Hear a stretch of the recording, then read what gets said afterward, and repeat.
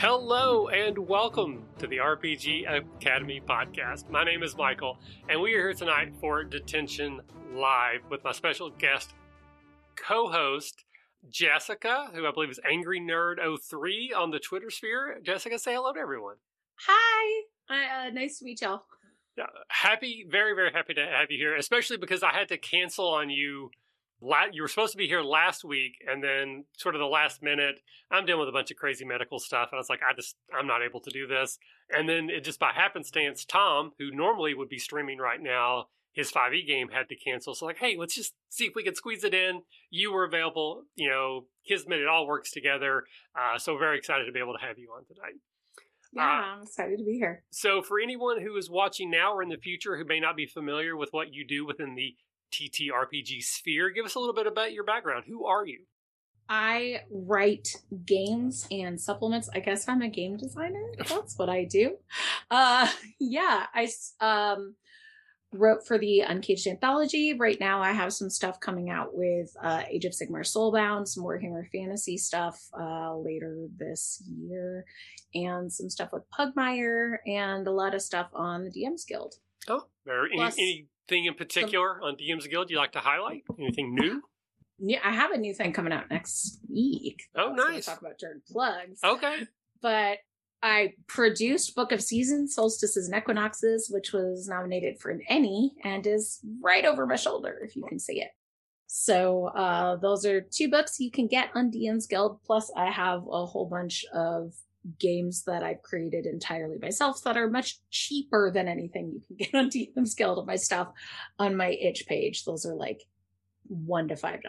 Oh, very, very cool.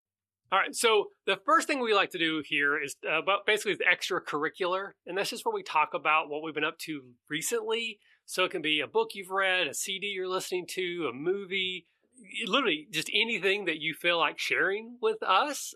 So is there anything going on right now that you want to talk about for a minute? Oh, I just took 2 weeks off of work, which was great. Oh, nice. To catch up on my writing work, my other work. In the real life, I'm a social worker, trauma therapist. So I took 2 weeks off from seeing clients.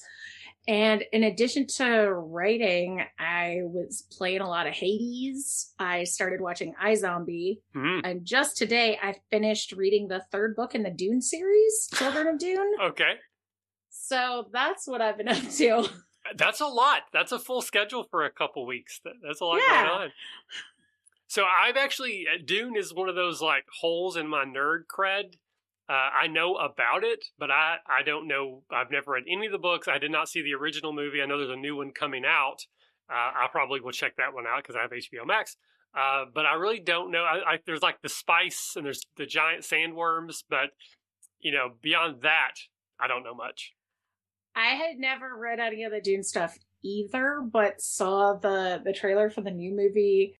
And I'm a big David Lynch fan, so it was weird to me that I hadn't seen the old movie, but I like to read the books first, so I decided to read the first book, then see the David Lynch movie, and then I heard from some people that it all goes downhill after the first book, and other people were like, no, it gets better after the first book.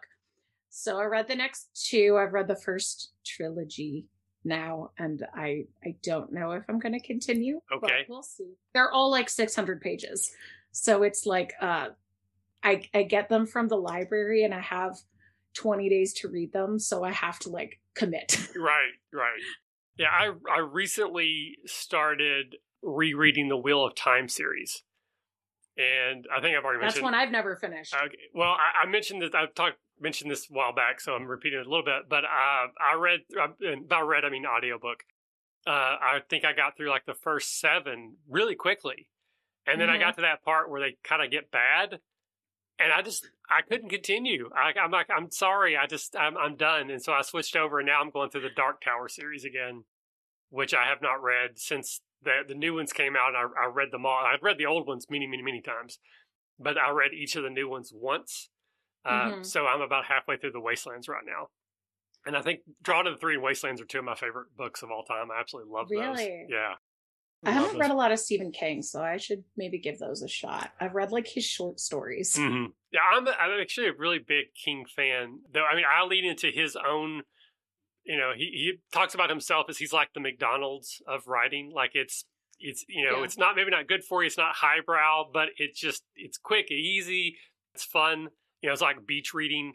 And it's one of the ways I got into fantasy. One of his early books is called Eyes of the Dragon, which is kind of a weird, he doesn't really do fantasy genre very much, but he did that book. I happened to read it and I was like, oh, this is awesome.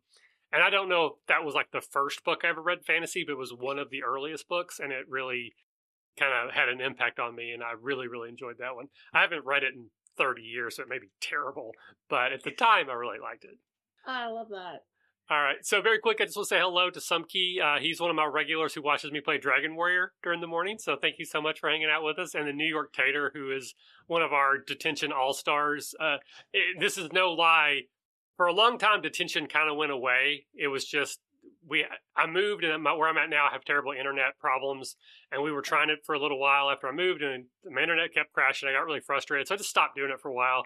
And he kept bugging me about Detention. So New York Tater is the reason why Detention is back. So whether that is praise to him or condemnation, I don't know. But I always like it when he hangs out with us. So as for me, a couple of things I already mentioned. I'm creating my own game right now. That's awesome. Dipping my toes into the game creation. I've been working on a game for a couple of years, mostly as like a joke. But it actually started to become fun. So I feel like all of my games start as a joke. Yeah. Well, for me, I'm literally on record. D12 is the best die. I think rolling a D12 is just the most physically satisfying of all the dice. I just think they're great, and not enough people use them. So I started this game that was just, how can I get people to roll a ton of D12s? Like that's everything I went to is like, well, you have to roll like 5 of them. And then after a little while, I kept paring back some of the stupid parts and leaving the other parts. And it turned out this is actually a lot of fun to do. That's awesome. So now I've hired a project manager, and we are hoping to bring it to Kickstarter later this year. So that's super exciting. But I did a play test last night with like a new framing device. It may make more sense if you're a game designer. The rules didn't really change, but the way I presented everything did. And it went really well. But I almost had to like start over because I had like 80% of a game written that was more like a TV show, but it was supposed to be about movies. So just some of the framing device, like we kept falling naturally into language like, this is our cold open, this is the commercial break, here's this. But the whole premise is it's supposed to be an action movie. And so now I'm like, okay, well, this is Act 1. This is our inciting incident. This is our, rising tension. Here's our climax. So I'm having to just change a few things to make it really fall into what I was supposed to be doing. But in a weird way, I have 2 games now. So if this one goes well, I can always just go back and go, okay, here's the lower decks version of the game, which actually might work as well. And then I watched. Cool. I'll keep an eye out for that. Well, I would be fantastic at some point. We're going to be hiring people to help, additional writing and development. Tracy's the one who's doing all that. He's the project manager. I hired Tracy Bennett. Oh my God, I forgot Tracy. The other Tracy on Twitter. What is his last name? Their last name. Sorry. Oh God. Sorry, Tracy. I don't know why. For some reason, I cannot remember your name. But They are the one that are doing the development for me and project managing. So they'll be the one hiring additional people. But I'm excited. That's awesome. It is Barnett. Okay, I thought it was, but then I started thinking, wait, that's wrong. So thank you, Sumkey, for the assist there. And then quickly, I did watch the Snyder Cut, the 4-hour DC movie. How was that? I did not care for it at all. Okay. I don't really like Man of Steel. In fact, I would say I hate Man of Steel. I really dislike Batman versus Superman. I thought the Joss Whedon Justice League was very bad. But knowing what happened with Zack and why he had to leave the project, he had a tragedy with his family, I was actually happy that he got a chance to finish it. Whatever you think of, whatever else, it's just, I was happy for him just, on an emotional level. Having said that, it's a very bad movie, in my opinion. In fact, I think the Joss Whedon version is better. And I'm pretty much a minority in that because I don't think it's any better than the Joss version, but it's 2 hours shorter. So if you're going to make me watch one of them, I'm going to pick the Joss version every time because it's just so much shorter, but they're both really dumb. But Zach is a great cinematographer. It looks amazing. It looks like candy. You want to like lick the screen, these poses and these images. But the moment you start listening to what the characters are saying and trying to pay attention to what they're doing and why, it does not make any sense whatsoever. I mean, I know, so I'm not a Zack Snyder fan. I'm also not a Michael Bay fan. Oh, okay. But something I always give them credit for is you can look at like 10 seconds of one of their movies and know that it's them. Mm-hmm. You could do that with Tim Burton too. So, like, I am a fan of his early work. Yeah. But, yeah, and there's something to say for having a recognizable style. And Zack Snyder does make very cool cinematic pictures. Mm-hmm. I would love to have a room full of posters from his movies. Mm-hmm. But just no dialogue. Yeah. None of that. It'd be cool to have like on in the background at a bar or something. Yeah, I mean, just when you look up, you're like, "Oh, that was awesome!" You know, there's like that iconic Batman stand on top of a gargoyle with a lightning behind him. It's like that looks amazing. But if you start asking, like, why was he actually there at that moment, other than to get that pose, there's really no reason for them to be there. You know? Yeah, I was really disappointed by Man of Steel. So the only DC Heroes movies I've seen have been the 2 Wonder Woman movies and then the Harley Quinn Birds of Prey movie. Mm-hmm. And I really liked that one, and I really liked the first Wonder Woman movie. Yeah. I thought the first 2/3 of the first Wonder Woman movie are amazing. That last third is terrible. And I have heard, I don't know, that there was a lot of studio influence on that last third. It was kind of Zack Snyderized, and it feels that way. It just turns into a CGI crap fest. But yeah, the first 2/3 of that movie I thought were really, really good. I was very disappointed in the second Wonder Woman. It again was just nonsensical. Nothing really made any sense to me. And making it a prequel, but then apparently it didn't actually happen because no one references that in the other. Yeah, it just did not work for me.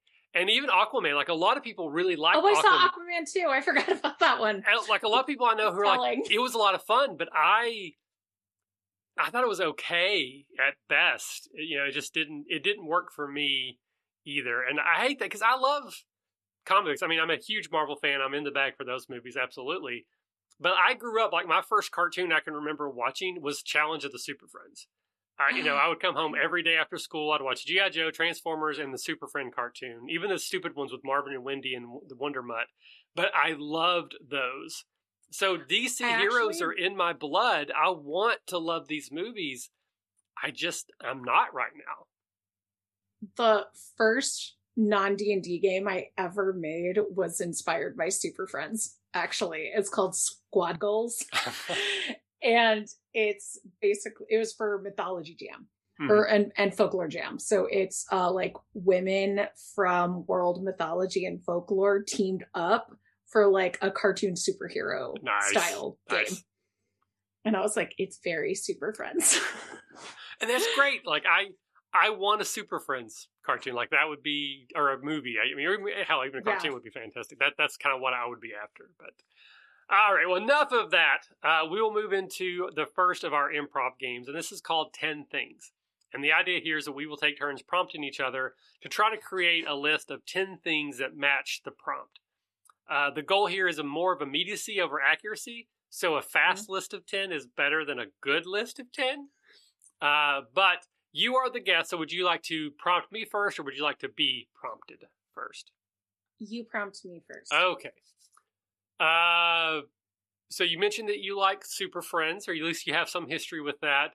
Mm-hmm. So give me 10 DC characters that you would like a movie made by someone other than Zack Snyder. Oh, okay. Poison Ivy. What? A better Catwoman movie. 2. Let's see. Oh, I the first person I thought of was Joker, but I don't want another fucking Joker movie. Sorry. The Penguin. 3. Let's have more Wonder Woman. She's great. 4. Let's have Giganta. 5. Let's have Cheetah was just a movie, so I guess not. Yeah, better Cheetah. Better Cheetah movie.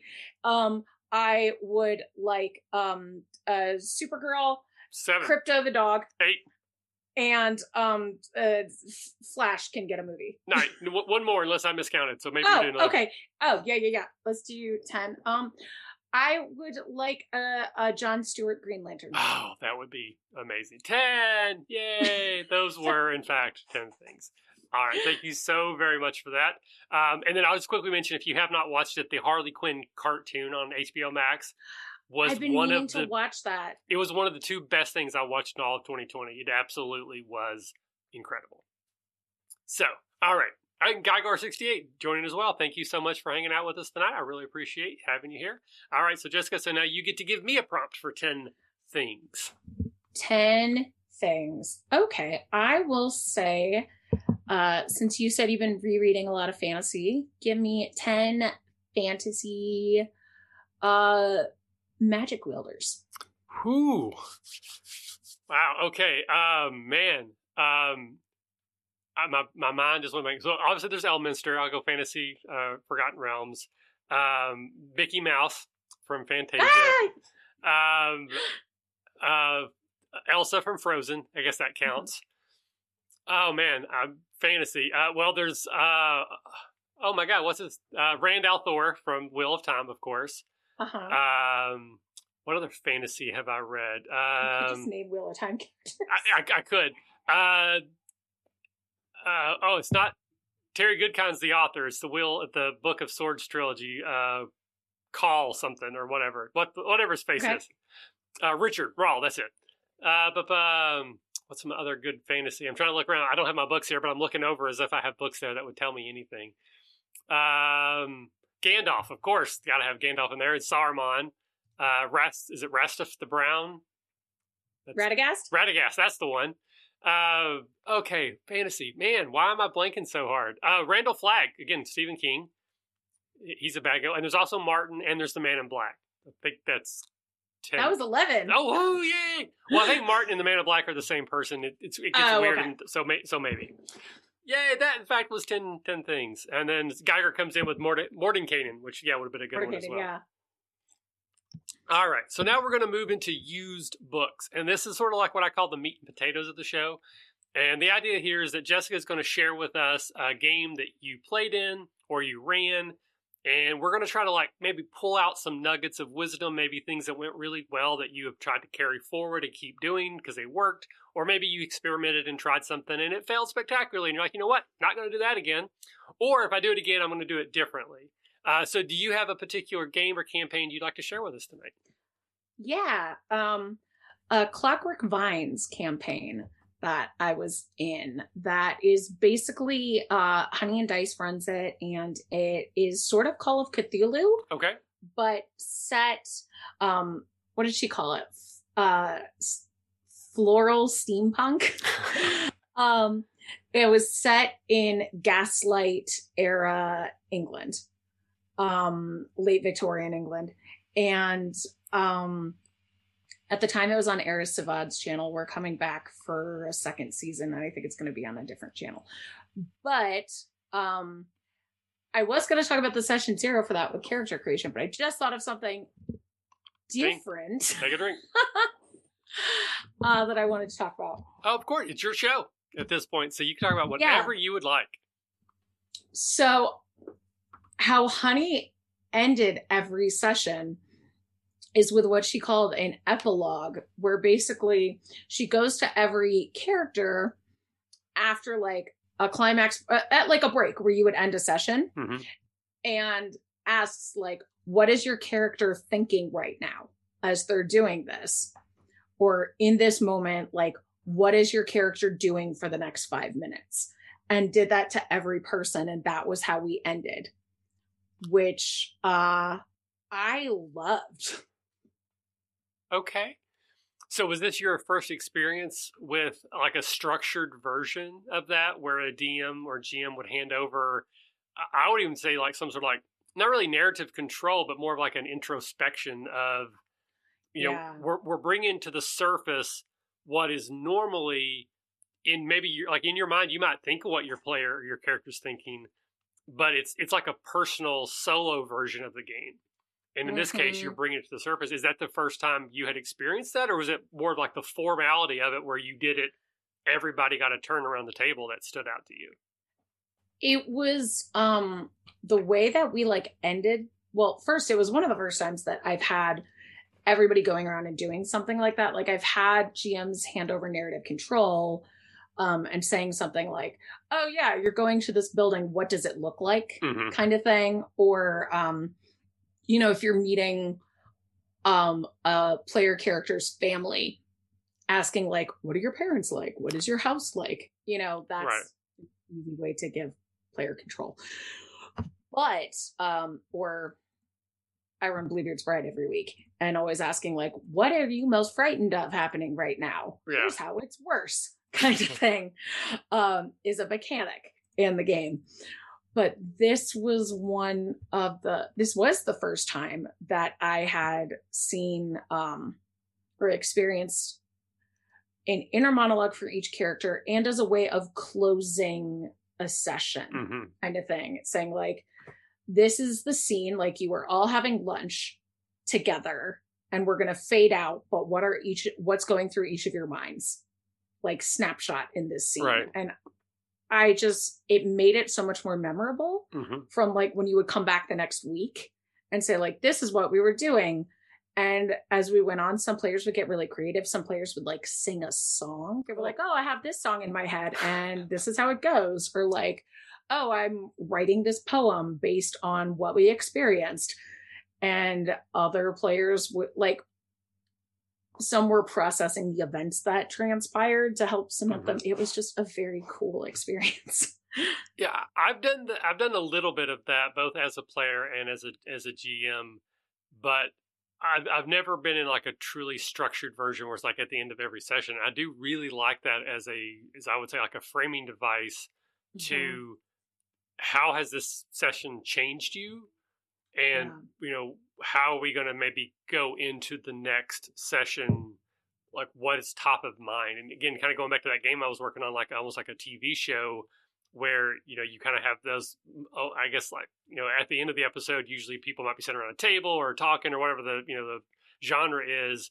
And sometimes they'll give you just like a little nugget that's not quite like a cliffhanger, but it's like, oh, that's a thread we're going to pick up next time. And this would be a great place for those players to say, you know, I can't let this go. I'm still thinking about this. And as the GM, that would be like, that's amazing for me to be able to know, okay, I know this is something you're interested in. Absolutely want to make sure that when we pick this up next time, that we have a moment to focus on that. But it's an interesting way of doing it, because I've done the thing where at the end of a session, I'll say, like, what do you think you're going to do next week?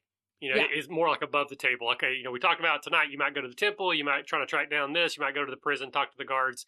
What do you think you're going to do, so that I can prep for where I think they're going? But making it part of the game where we actually are still in the character's head, I think is a really cool idea. Have you done that elsewhere now in other? I totally stole it. Okay. I stole it for a Monarchies of Mao campaign that actually Honey was in. And so she just gave me this look when I first did it. And I was like, hey, you know what? It's a really good idea. And I love it. And I'm stealing it. So do you think, other than doing it like at the end of the session, like would it be as effective or just different to do it at the beginning of the session or like the middle, like maybe right before or after like a bathroom break or something at a convention game? Or do you think there's something about it being at the end that makes it more impactful? I think it could be very cool doing it, like maybe when you meet a major NPC kind of thing, like like if someone's been talked about a lot and you finally meet that person and they're described, like, what are you thinking? Or right before you meet them, like, what do you hope this will be like? Or sort of like that sort of thing to gauge where they are. Coming back from a bathroom break, that could be a great way to get into it at a con. I think so. I think it's because I've done those things where like we'll do like a little improv exercise, you know, right before the game starts, and you know, 10 things type of a thing to kind of get you in that mode. But trying to get back into a character, particularly at a one shot where, you know, maybe that character isn't even fully, you know, fleshed out in your mind yet, even halfway through the game. I think that could be very valuable as well. and one aspect of that I think is kind of interesting is, again, I've talked about this a little bit before, but I played in a con game once that was really bad. It was just bad. I'm sorry. No one, it happens. The DM was very new. This was a system they've always wanted to play, but they didn't really know the system. So again, they were trying to learn. I completely understand all that. But one of the things that happened is that my character kind of got just off on their own and didn't get picked back up for like a very long time.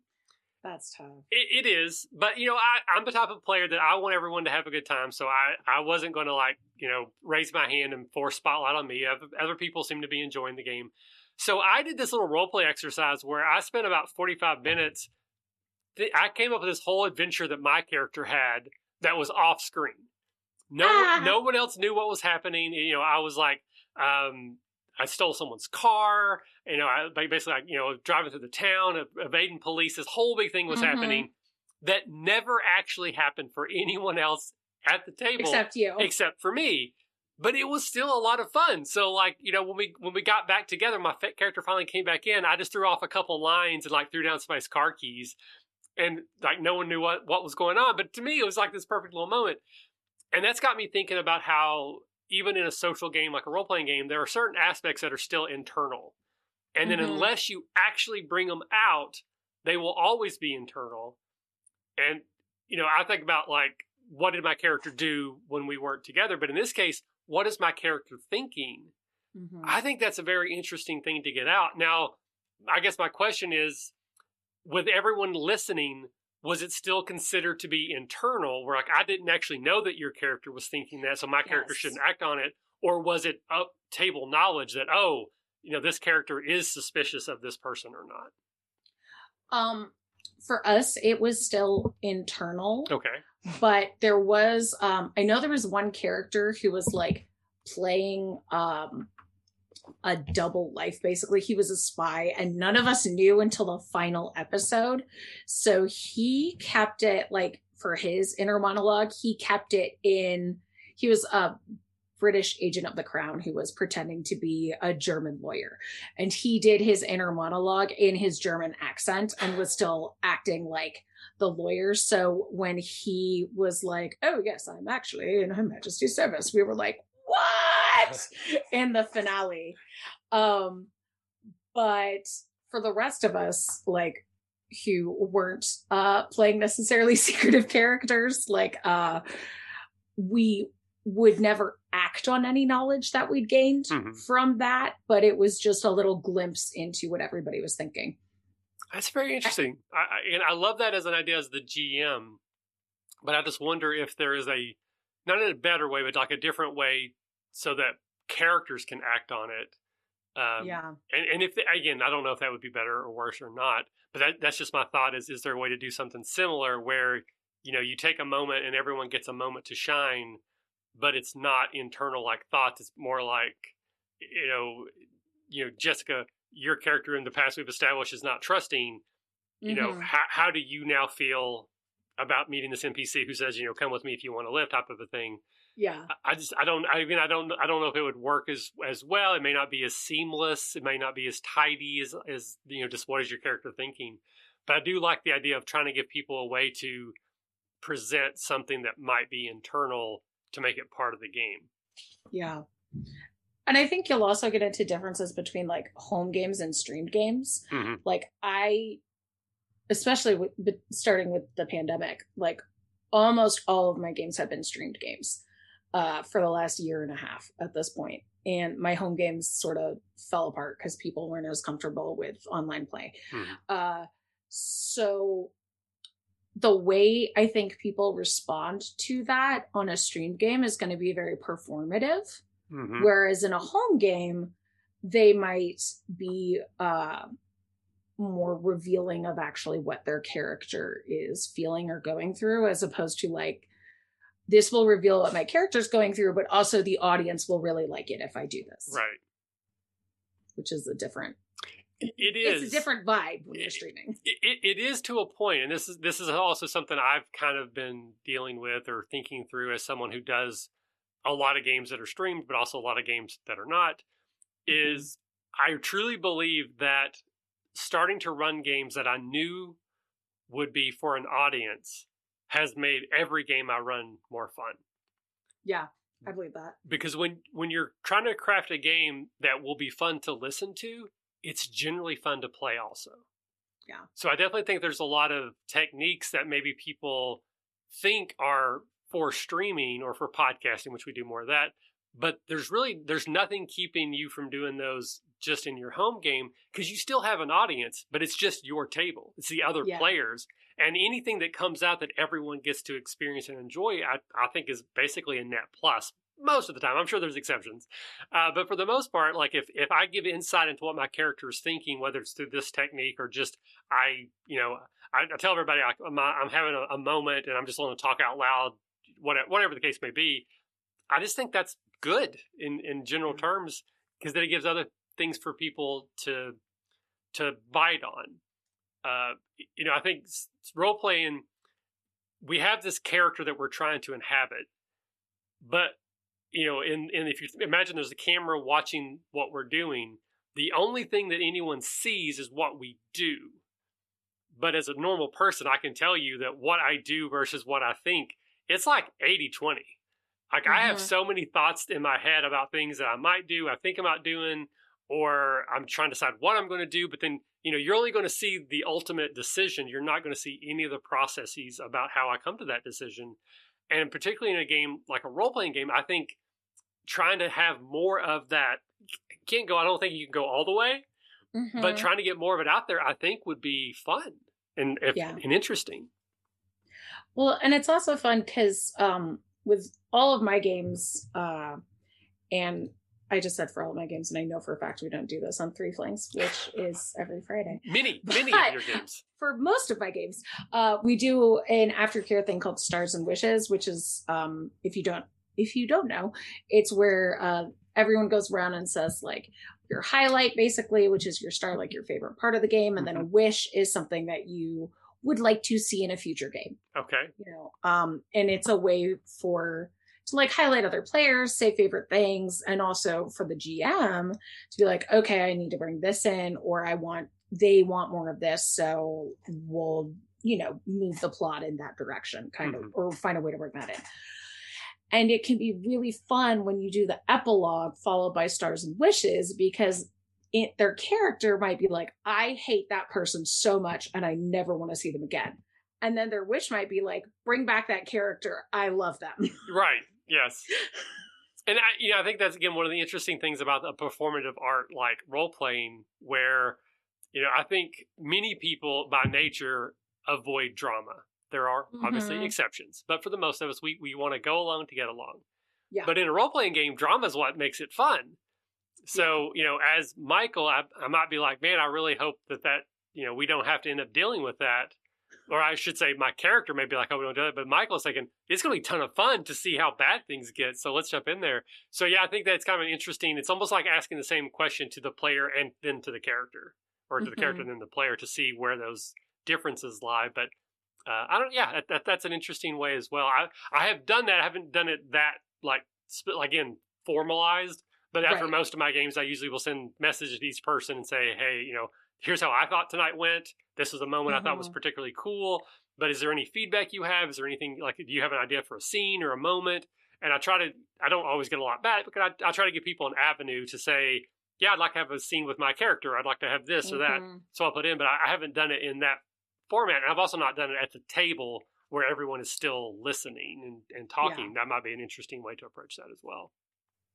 Yeah, I like doing it at the table if you can, because it gives players a chance to compliment each other. Oh.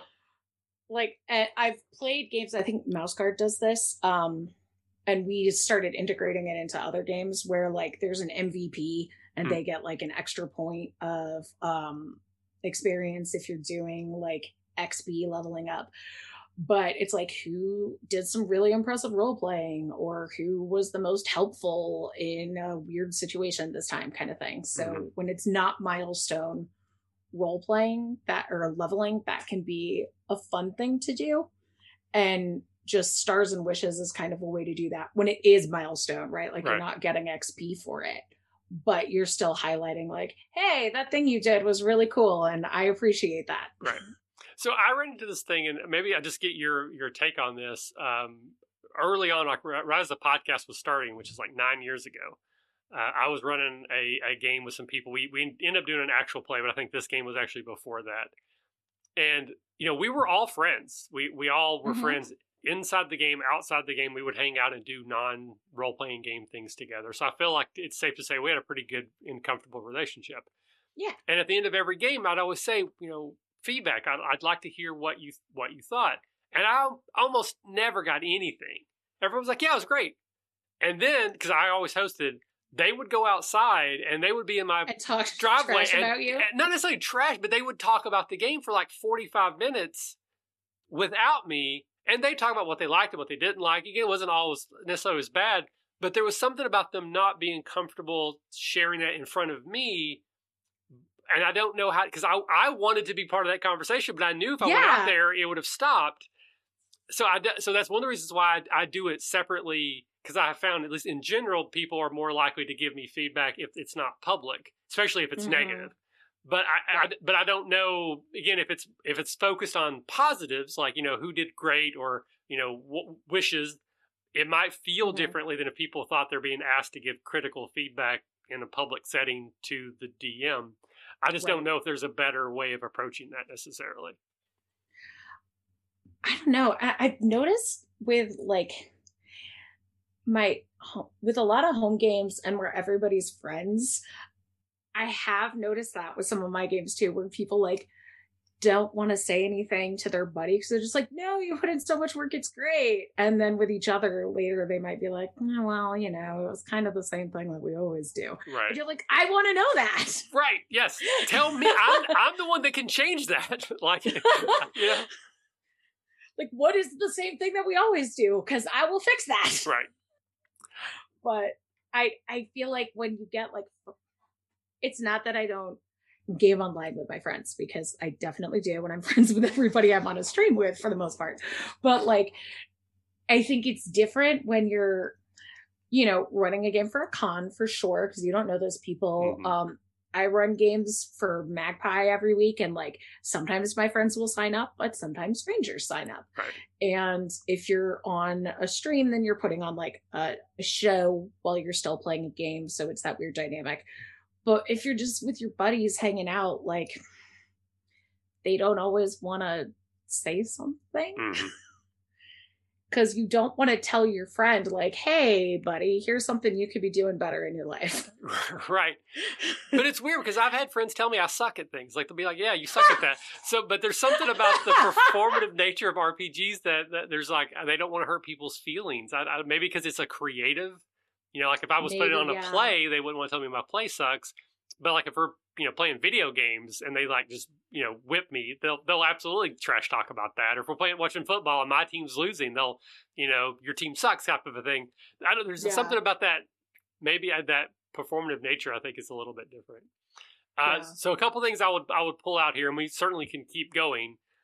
But if you are the DM or the GM or whatever the title is, I found for con games, starting off with sort of an opening scene where you go around the table and you introduce your character to everybody, tell us a little bit about yourself.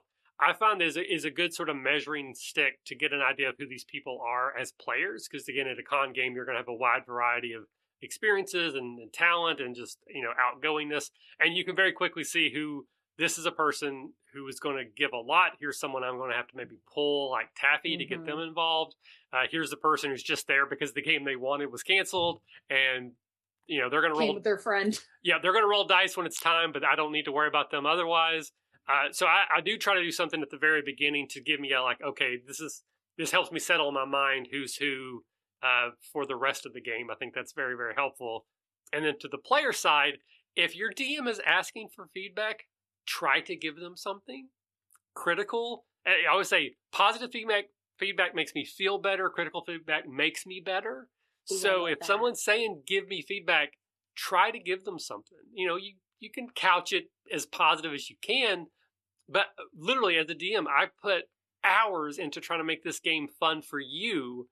And if I'm failing, tell me, because I'll fix it. I'll try. I mean, I can't promise, but like I wouldn't do all this work knowing that you're not going to have a good time. So help me use my time more wisely, I guess.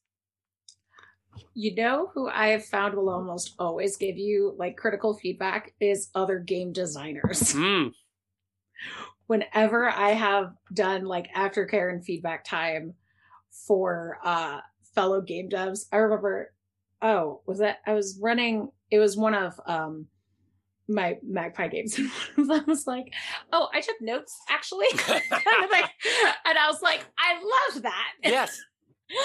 Truly. Like, tell me what I can do to make this game better, like for you if you come back, but also for everyone else who's going to play with me. Right. Because I'm not going to just drop this. So you could be helping untold people have a better experience by sharing the goods and the bad. Yeah, just like the whole point of this part of the show is to try to find things that went well that we can continue to do, as well as avoid things that maybe didn't go so well. So, you know, a little bit of both goes quite a long way. But thank you so much for sharing. Is there anything else you'd want to touch on before we move to our next segment? No, I was glad that was helpful. Absolutely. And as always, we'll throw it out to the audience again, those watching now or in the future. If you have any other examples of this, you know, similar or different or went well, went terrible, you know, share those in the comments. Hit us up on Twitter. You can tag me as well as Jessica. And again, maybe together we will be better next time. And that's kind of the whole point of this. Okay, so now we get to go to everyone's favorite part of the game, which is our Where Have My Fingers Been improv game. Sadly, New York Tater had to bail. He works a ton, particularly now with the pandemic. He works for the government and does a lot of stuff with that. But this is like his favorite part. So maybe he'll catch the YouTube later. But the idea here is that we're going to create a short scene between two people using our fingers as puppets to represent them. If you want to be Scott and bring in a third because he's actually really good at this, and I think he's a jerk when he does it, but that's up to you. But so we will prompt one another for some sort of situation or location where our two people are interacting. Jessica, you're the guest. Would you like to prompt me first, or would you like to go first? I'll go first. Okay. It's also very important you have to sing the song. So it's Where have my fingers been? I said, where have my fingers been? My fingers been. Your fingers are who? Your fingers are in line to join a convention game for a game you've never played before at some point in the future when it's safe to get together for conventions again. Okay.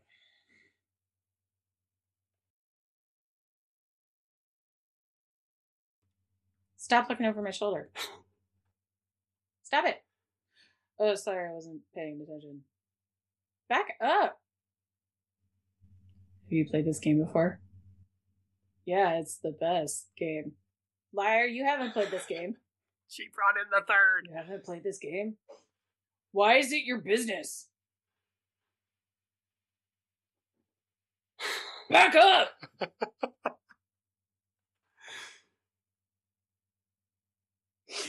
That's where my fingers that's where my fingers have been. Someone's a close talker.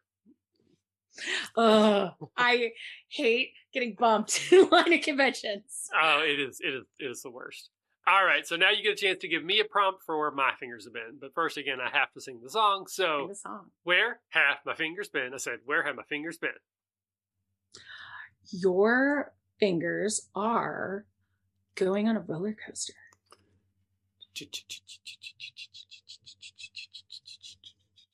Yeah, this is actually the worst part, just the anticipation, because, you know, it's like it takes forever and it's like really slow. And then there's that moment right where you get to the top and then it sort of like stops. But then would you shut up? Oh! I want to write it again. Me too.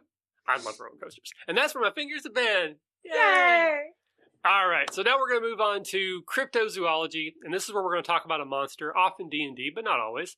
Talk about maybe why we like this monster so much, some ways we have used a monster in the past, and potentially brainstorm some ways that we could use this monster in the future. Jessica, you are the guest. Do you have a monster you would like to talk about tonight? Let's talk about hags, baby! Hags! Woohoo! So looking at the 5E monster manual. So on page 176 and 177, we have the entry on hags. She's so beautiful. A couple different versions. So we have just sort of hags in general. Then we have a green hag. On the next pages, we have night hags and sea hags. So we got all kinds of hags. So what is it about the hag that interests you? Like, why do you want to talk about them tonight? Oh, I love hags. I feel like I'm going to be a swamp witch when I grow up. Well, we have to have goals. Yeah, now that my migraines let me know when it's going to rain in advance, like I feel like I'm on my way there. Yeah. I have always kind of loved them since I was a kid. Like, well, I don't know, Maleficent's not really a hag, but even the evil queen from Snow White, like, I loved her and was also afraid of her. Mm-hmm. And then when you get older, from hags to riches, when you start reading like Mother, Maiden, Crone archetypes and I studied like history of fairy tales and all sorts of stuff like that. And you get into like how it's a way to villainize older women or fear of them and fear of wise women, fear of powerful women. You get into witch trials and stuff like that. But basically, hags are older women who kind of don't care what other people think about them and have a lot of power. Mm-hmm. And they're very fun in D&D because they're low-level enemies, but they can seriously mess up your players because they're manipulative and they always have schemes, and they can shape change. So they can be anybody to varying degrees. Like the night hag is going to be the best at being other people. The sea hag can transform into an ugly person. The green hag can transfer to anybody, but it does, or transform into anyone, but it doesn't hold up to like physical touch. But just, I love their vibe. And I think the things they do are really cool. And I've used all of them with players. I've written a lot of stuff with hags. One of the first things I ever wrote was part of a collaboration that was called Grandmother Kirkbesson's Book of Hags, where we just wrote a whole bunch of other hags. Never enough. There's so much fun things you could do with them. But I remember running a stream that was Princesses Save Dragons, and it was all not Disney officially. Princesses fighting not Disney villains. And they encountered a coven that was a night hag, a green hag, and a sea hag. And even though the night hag is the most powerful and was doing the most physical damage to them, they hated the green hag more than I have ever seen them hate anyone else, because she was so manipulative. She could imitate the voices of people they loved. She could appear like people they loved.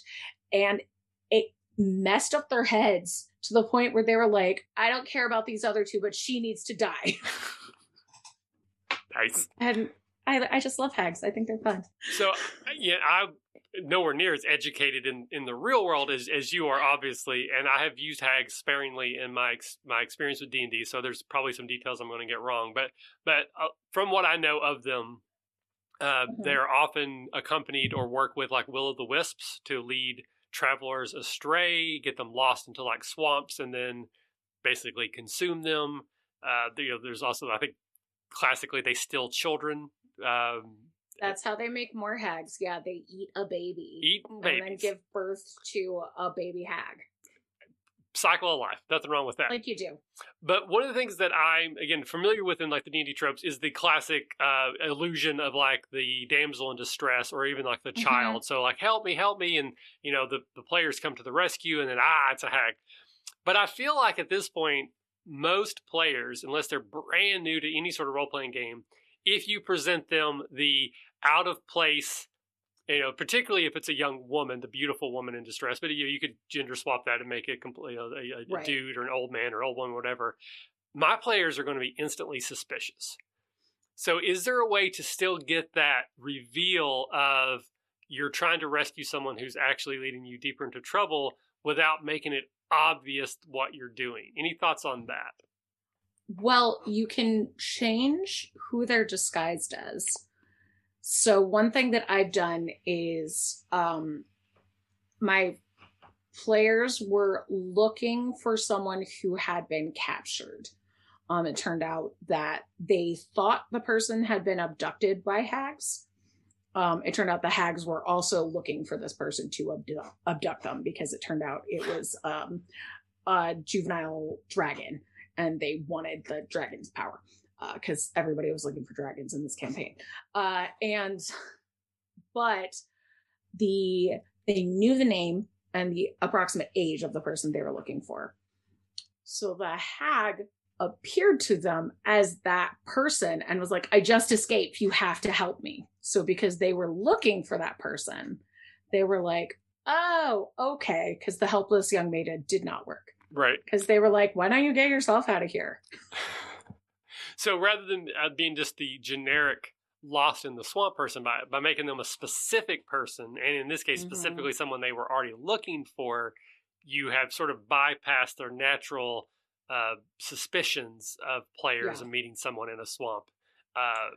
Also, you can do cool stuff with dancing lights.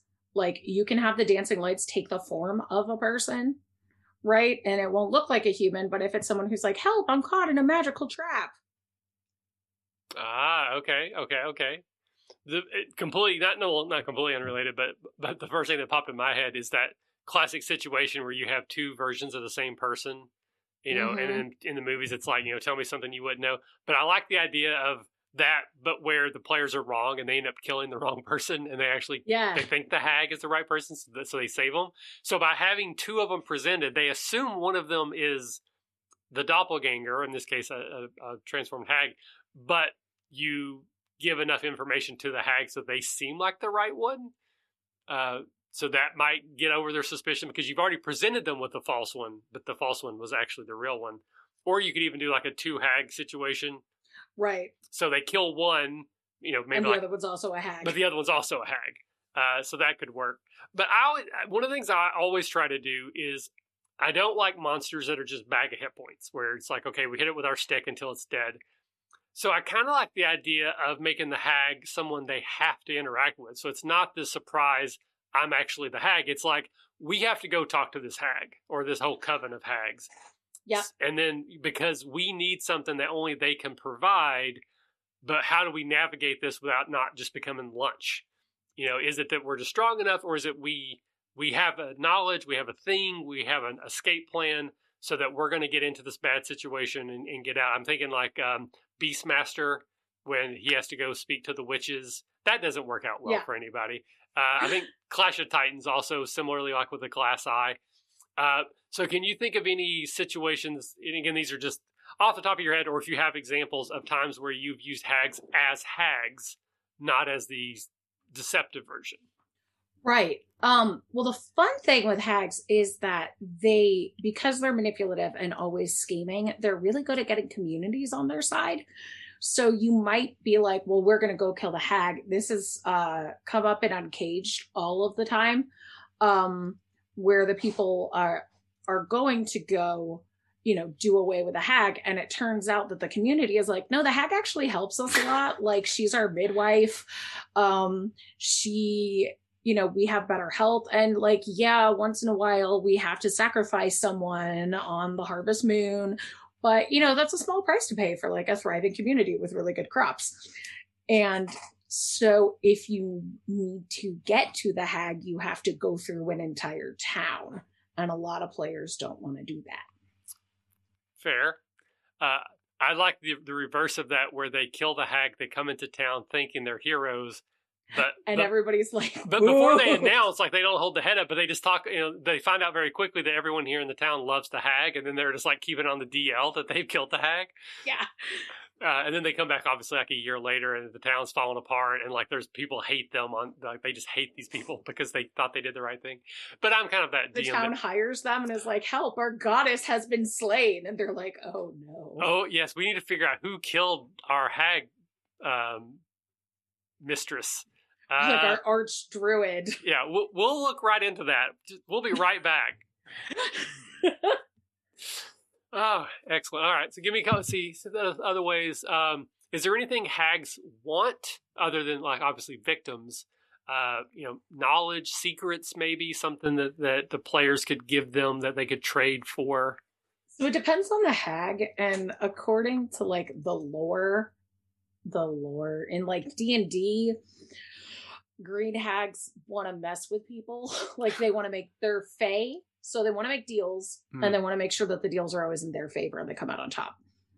Night hags collect souls, so that's why they want to kill evil people and keep their souls in a bag. Sea hags want to destroy anything beautiful.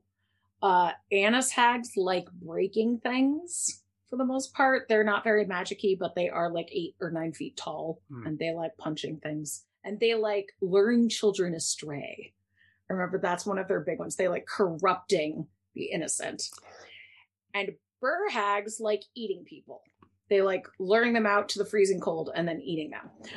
So, there's some, like, I don't know. I think hags are fun. Some of them like, want, you could do it so that maybe they want praise. Like maybe they want to be seen as a goddess. Maybe they want,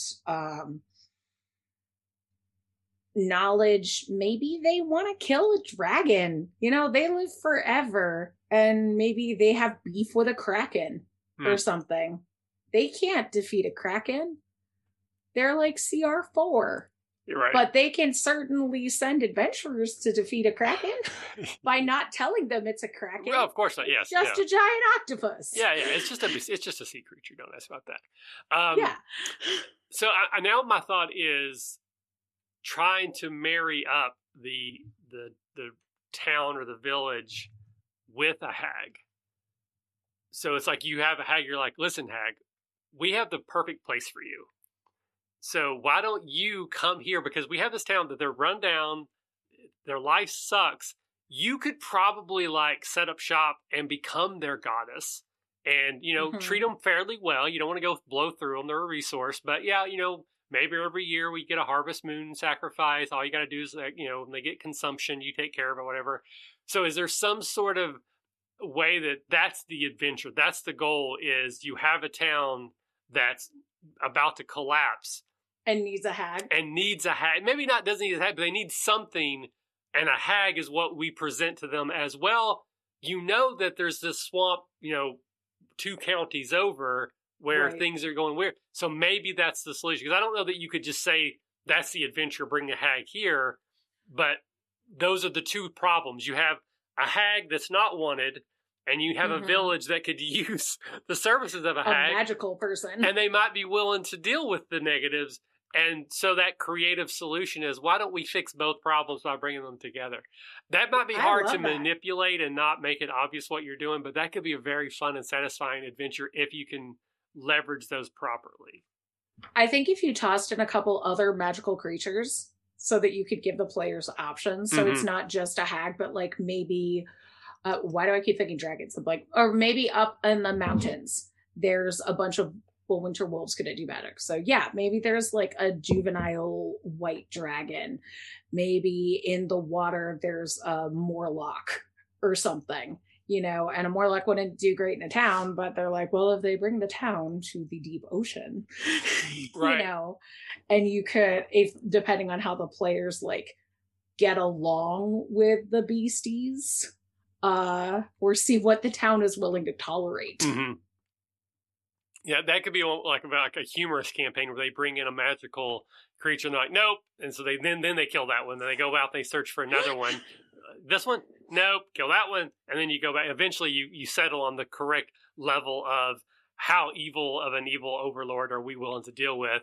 And the town's like, we were thinking a unicorn? Yeah, I mean... Well, you got a hag. Yeah, exactly. You definitely were not... Like, our wires were crossed there. But that's cool. I definitely, as I was kind of mentioning before we went live, there might be a hag making an appearance in a game that I'm running every other Tuesday on Twitch. Perhaps, maybe, we shall see. But as always, I like to throw it out to the audience, those of you watching now or anyone watching or listening in the future. If you have any just cool hag stories, a way that you used a hag or a campaign you played in had a reveal or a hag, please share with us. Again, hit Jessica and I up on Twitter, drop in some comments in this episode, give us your stories on how hags have been used in your games particularly well, so that more people can learn about them and use them, because I do think they're fun, and they're kind of a traditional thing. Like, I think every good D&D campaign at some point has a hag in it. Michael, all hag stories are cool stories. True. That is true. Inherently so. All right. So at this point, we're going to kind of get to the end of the show where we like to open it up to Q&A. So anyone who's watching now that's in chat, if you have any questions for Jessica or I, please let us know. It doesn't have to be role-playing game related. Makes the most sense if it is. And we always reserve the right not to answer a question. But if you have something you'd like to ask Jessica or I, please do. There's a bit of delay. So while we're waiting for chat to catch up, Jessica, here's the time. Plug away. What have you got? What do you want to talk about? And again, put your socials back in there as well. Yeah, you can find me on Twitter at Miss_Jess03, but my name will look like Angry Nerd Girl, which is what it is on Twitch. You can find me every Friday on Twitch when I run Three Flings, the adventures of three tieflings through the Uncaged Anthology. And next week, I have, I'm co-writer for a thing coming to the DMs Guild called Playing Possum.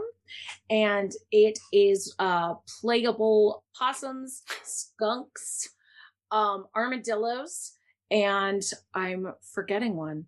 Oh no, what are badgers as well. So there's NPCs as well as character classes, and that's coming next week. And then also all my stuff is on my website, JessicaMarkramWrites.com, and I realize like I have 10 things that are waiting to come out, but most recently I have a bunch of stuff coming out with Cubicle 7. So look for the Age of Sigmar Soulbound Bestiary, and I think that's the soonest one. So check that out, because I wrote some monsters for that. Very cool. And again, if you're watching this on YouTube or listening, there will be links to all this stuff in the show notes to make it easier for you to find either of us or any of the things that Jessica mentioned. Sumki mentioned that he had a group of hags that kept cloning the PCs and then we're sending them out after the PCs. That sounds like I love that. Yes. So as for myself, again, Michael at the RPG Academy, and pretty much everything I do can be found. If you search the RPG Academy, you're going to find me. Hopefully, if you find someone else, let me know, because that's a problem. But right now, every other week on Tuesdays, I'm running a 13th Age campaign called Shadow Spawns, or is it Shadow Spawns? We don't know yet. But that's what we're trying to figure out. And then every other Wednesday, I'm doing Detention live, like tonight. Tonight was on the off Wednesday, so next week we will have another episode of Detention. And then in addition to that, just about every weekday I play video games. Right now I'm playing Dragon Warrior 2, kind of revisiting some of the old games I played as a kid. As I like to say, I'm not going to teach you how to play the games. I'm not going to give you any secrets or inside information. It is just me reliving my childhood playing these games I loved when I was like 8, 9 years old. And then I also have started a painting show. Again, I'm not going to teach you how to paint minis because I'm terrible at it, but I like doing it. So I'm like the Bob Ross of painting minis if Bob Ross was named Michael and was bad at painting minis. But I'm having a lot of fun doing it. Right now I'm working through the Marvel United Cool Mini or Not game. So a lot of the Marvel heroes and villains that I'm going through. I don't see any questions yet, but we'll give one last call out. So again, if you have any questions for Jessica or I, please now throw them out there. We like answering questions. So this is your chance to ask something. Yeah, absolutely. Ask us things. So one last time, again, what was the Twitter handle for you, Jessica? At Miss_Jess03. 03. Excellent. Again, at the RPG Academy. I will quickly mention, I also do a podcast about the show Smallville. When we got into quarantine, it was the first show that I went back and rewatched all 10 seasons on Hulu. And I've never seen it. Oh, I'm always looking, because we rotate co-hosts every week for every episode. So if you would like to be a co-host on Smallville, all you have to do is watch one episode. But it's called Farm to Fable. We are currently near the end of season 2. I'm recruiting co-hosts for season 3. The plan is to do basically all 10 seasons every episode. And I'm having a ton of fun doing this. Right now, I think we're up to like maybe 40, 50 people listening to each episode. So it's a very small show. But I have a few people that are, again, they're, religiously listening. They're sending me emails, and, I think we're up to 15 reviews on iTunes. It's absolutely a ton of fun. I really, really enjoy it. It's a bad show, in some aspects, and I've actually got feedback that I'm sometimes too negative because I get focused on the nitpicky stuff. But I do love the show. I wouldn't do this podcast if I didn't absolutely love the show overall. But it's a ton of fun. So Sunky has asked, so what is the favorite story you have crafted for a game or a PC background? So Jessica, any particular PC's backstories that you've created, or maybe the story of a game that you would share? Yeah. I think my favorite PC background I ever came up with was for a one shot, actually. I'm usually the perma GM, so I don't often put much thought into my PCs. I'm just like, what class do you need? I will fill in and be that person. But I was playing my first ever Paladin, and it was basically for a game that I was playing a game that I had written, but I wasn't GMing it. Oh, wow. So I did not want to be optimized to just, it was a mystery campaign or a mystery game, and I didn't want to spoil everything. So I wanted to be moderately helpful if things went south, but also not good at what I was doing. So it was a ghost story. So I was like, I'll be a paladin, but I'll be a redemption paladin. So I don't really have much turn undead. And I decided that her backstory was she was a pirate captain who had fallen in love with a cleric. And she was still an atheist and did not believe in the gods, but she believed wholeheartedly in her girlfriend and was going the path of redemption to be worthy of making her girlfriend her wife. So that was her thing. And I had a lot of fun with her. That was Scarlett O'Bonney. Scarlett O'Bonney. Oh, excellent. Gagar68 mentions that not a fan of Smallville. It's got some problems. Absolutely. I'm with you on that. But I particularly enjoyed the teen angsty drama, the focus on Clark versus on Superman. And, it came out 2002, 2003. I think that was like right around the time I got my first job. I moved out. I got married. I was, kind of living on my own. It was like our show that me and my wife would watch together because it was one of the few superhero things that was on at the time. So I have a nostalgia and a love for that show. But again, a lot of times I go really nitpicky on things that do not make sense. But yeah, the Christopher Reeve episode, actually the episode Christopher Reeves was on Smallville? He was on 2 episodes. We just released last week the episode that he was on first. He plays sort of I'm going to use Elon Musk, like this billionaire technology guru, though not like evil. No, not necessarily that. He in the show, he plays Virgil Swan, who's like a tech billionaire who dedicates his life and his money to trying to find evidence of life in outer space, extraterrestrial life. And he is able to give Clark some information that Clark didn't have about his heritage. So he kind of came on and, it was like a literal passing of the torch, having Christopher Reeve in the episode. It was very well done, but also very emotional. And it was a big turning point for Clark, because this is where he learned the name Krypton. And that he also learned that Krypton was destroyed. So Virgil Swan dropped some big information on him. So it was a really good episode of the show as well. It was, I grew up watching the Christopher Reeve. He was my Superman as a kid, so it was a big deal to see that as well. I loved the Christopher Reeve movies, and I was hooked on Lois and Clark when I was a kid. I loved that show. So even though Dean Cain kind of sucks now, seeing him on Supergirl was really exciting for me. Like, I watched the first season and a half of Supergirl, and seeing like Dean Cain and I'm blanking on her name right now, but the woman who played Supergirl in the Supergirl movie as her parents, and then seeing Linda Carter come on the show, I was like, I love this. I love when they do that.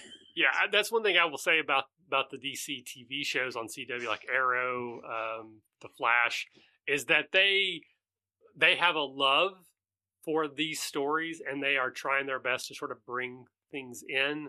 Batman glass this whole time. Oh yeah, Flash bringing in the guy, I can't remember his name, who played the Flash in the '90s, and making him the Jay Garrick, or not the Jay Garrick. That's cool. The other or Elseworld Flash. I can't remember his name right now. I'm blanking, but yeah. But I love when they do that. It makes me feel like these are people who again, I may not agree with the version, the stories they tell, but they do love these stories. They're not just like, hey, superheroes are cool. Like, they have a love for these stories. And actually, I don't know, have you seen Stargirl? Did you watch that at all? No.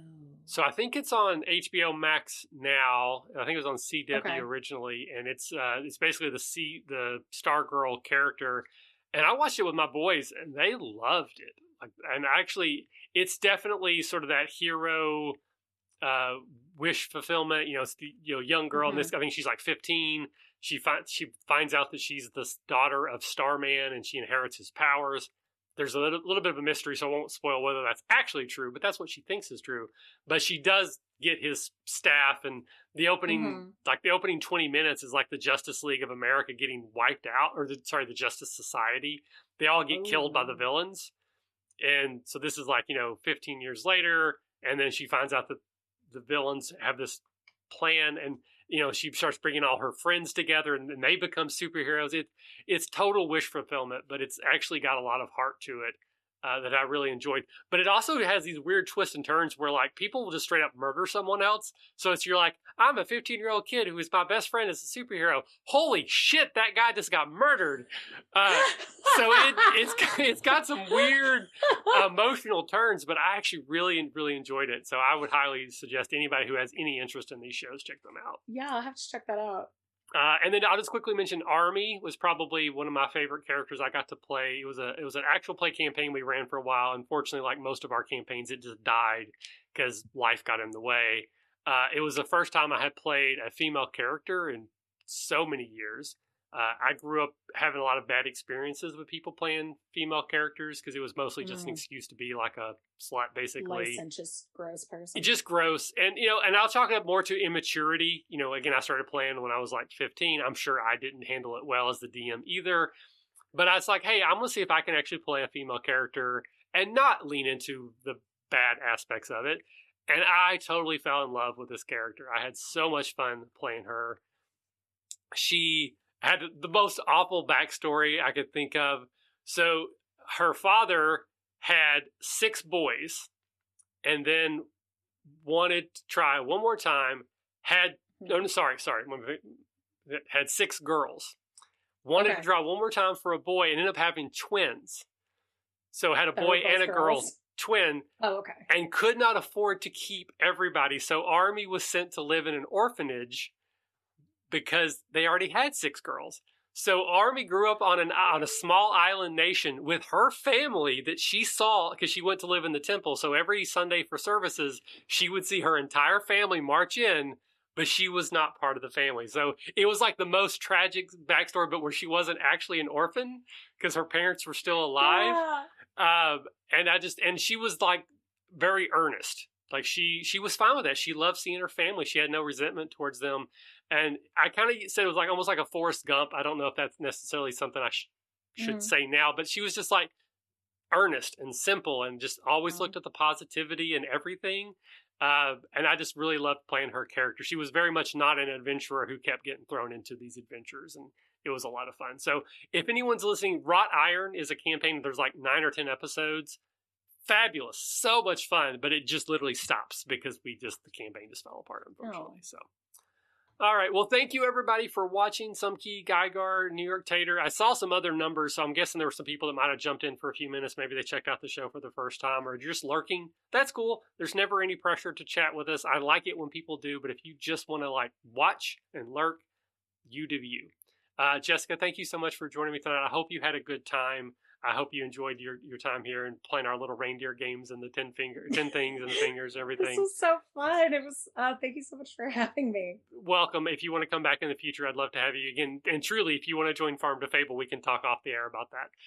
But this show will go up on YouTube next week. It'll go up on audio only the week after. There's a much larger audience there, so hopefully we'll get some more people will be able to check out your stuff, and you might see some people coming your way that way. But one last time, where can people find you on the internet? You can find me on Twitter at Miss_Jess03. And you can find my Twitch at Angry Nerd Girl. And you can find everything that I have ever written that is a game at JessicaMarkhamWrites.com. Fantastic. And once again, I'll have those in the show notes for the YouTube and the audio only version. Thank you, everybody. We'll do the awkward wave out as I look for the stop streaming button. And hopefully we'll see you next week back here with another episode of Detention. Bye-bye. Thanks for listening to the RPG Academy podcast. We do this show out of love for the hobby and the desire to be ambassadors, welcoming more people into this community. All of our website content will always be free to use and utilize. But there are expenses related to the show, and if you enjoy what we do here, then please consider supporting us in some way. You can do so as simply as rating or reviewing us on iTunes or your podcatcher of choice. If you're going to purchase anything through Amazon or DriveThruRPG, consider using our affiliate links first, and then we'll get a small percentage sent back to us. You can do a single direct donation through PayPal using the paypal.me/therpgacademy, or consider joining our Patreon campaign at patreon.com/therpgacademy. And for a donation as low as $1 a month, you'll get access to lots of extra goodies, including bonus minisodes, invites to monthly one-shot games, one-sheet adventures, and more. Please consider following us on Twitter and Facebook, or join our Discord, where we like to try to keep the conversation going with our fans as best we can, and are always looking to talk and chat more. Or do none of that. Just continue to listen and enjoy our show, because honestly, that's enough. Thanks, and remember, if you're having fun, you're doing it right. We'll see you next time.